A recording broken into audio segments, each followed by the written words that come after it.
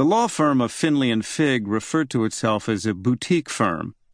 This misnomer was inserted as often as possible into routine conversations, and it even appeared in print in some of the various schemes hatched by the partners to solicit business.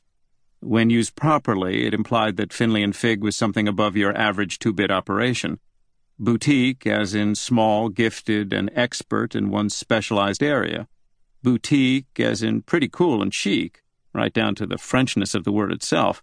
Boutique, as in thoroughly happy to be small, selective, and prosperous. Except for its size, it was none of these things. Finley and Figg's scam was hustling injury cases, a daily grind that required little skill or creativity and would never be considered cool or sexy. Profits were as elusive as status. The firm was small because it couldn't afford to grow. It was selective only because no one wanted to work there, including the two men who owned it. Even its location suggested a monotonous life out in the bush leagues, with the Vietnamese massage parlor to its left and a lawnmower repair shop to its right.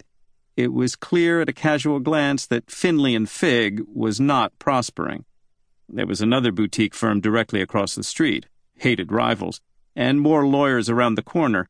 In fact, the neighborhood was teeming with lawyers, some working alone, others in small firms, others still in versions of their own little boutiques.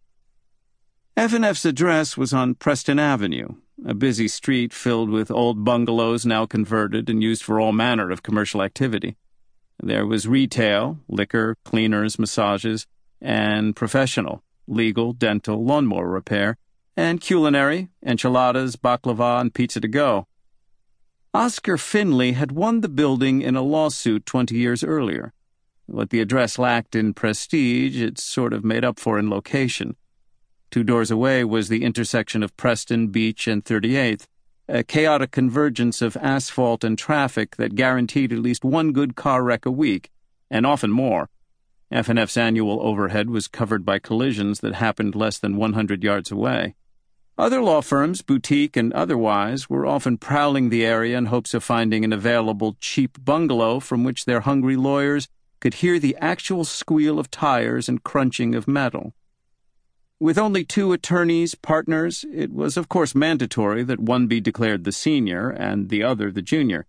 The senior partner was Oscar Finley, age 62, a 30-year survivor of the bare-knuckle brand of law found on the tough streets of southwest Chicago. Oscar had once been a beat cop, but got himself terminated for cracking skulls. He almost went to jail, but instead had an awakening and went to college, then law school. When no firms would hire him, he hung out his own little shingle and started suing anyone who came near. 32 years later, he found it hard to believe that for 32 years he'd wasted his career suing for past due accounts receivable, fender benders, slip and falls, and quickie divorces. He was still married to his first wife, a terrifying woman he wanted to sue every day for his own divorce, but he couldn't afford it. After 32 years of lawyering, Oscar Finley couldn't afford much of anything.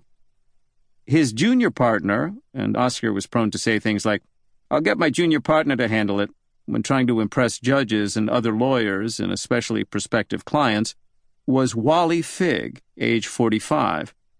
Wally fancied himself a hardball litigator, and his blustery ads promised all kinds of aggressive behavior. "We fight for your rights," and "Insurance companies fear us," and "We mean business." Such ads could be seen on park benches, city transit buses, cabs, high school football programs, even telephone poles, though this violated several ordinances. The ads were not seen in 2 crucial markets, television and billboards. Wally and Oscar were still fighting over these. Oscar refused to spend the money. Both types were horribly expensive, and Wally was still scheming. His dream was to see his smiling face and slick head on television saying dreadful things about insurance companies while promising huge settlements to injured folks wise enough to call his toll-free number. But Oscar wouldn't even pay for a billboard. Wally had one picked out, 6 blocks from the office at the corner of Beach and 32nd, high above the swarming traffic, on top of a 4-story tenement house. There was the most perfect billboard in all of metropolitan Chicago. Currently hawking cheap lingerie, with a comely ad, Wally had to admit. The billboard had his name and face written all over it, but Oscar still refused.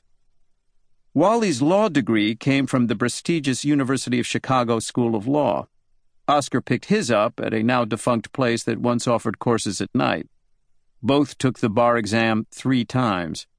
Wally had 4 divorces under his belt. Oscar could only dream. Wally wanted the big case, the big score with millions of dollars in fees.